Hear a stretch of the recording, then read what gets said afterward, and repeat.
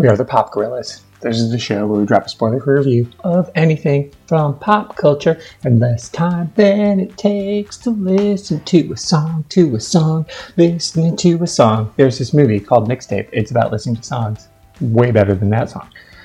It takes place at Y2K, and so Happy New Year. This is my first pop of the year set to drop at midnight on New Year's Eve.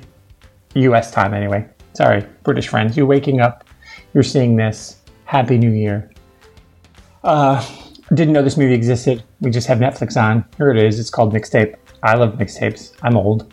And so it takes place in 99, right at the edge of Y2K. And it's about a girl whose parents have died. Her parents were teenagers when she was born, and her grandma was a teenager when her mom was born. So Julie Bowen plays the grandma. When we saw Julie Bowen as the grandma of a 12-year-old, my wife and I looked at each other like, they better write their way around this. They did.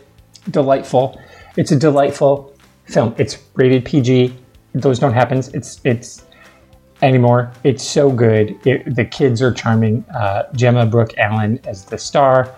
Audrey Shea is her best friend Ellen, and then Olga Petza, who becomes the third part of their trio, is good. Nick Thune shows up as this grumpy record store owner. This movie is just a delight. I loved it. It's girls empowerment movie without being something that, people will be like, that's like Moxie, which was also, I loved Moxie. I loved the book Moxie. The movie was really good. It's not that. So the people who are like, I'm tired of those girls getting power. Well, first of all, you should fuck off. Of course, girls should have all the power that they want. But also, this is kind of one of those coming of age movies more than a girl empowerment movie. But there's a lot of power in coming of age. It's about knowing yourself. It's about identity. It's about finding friends.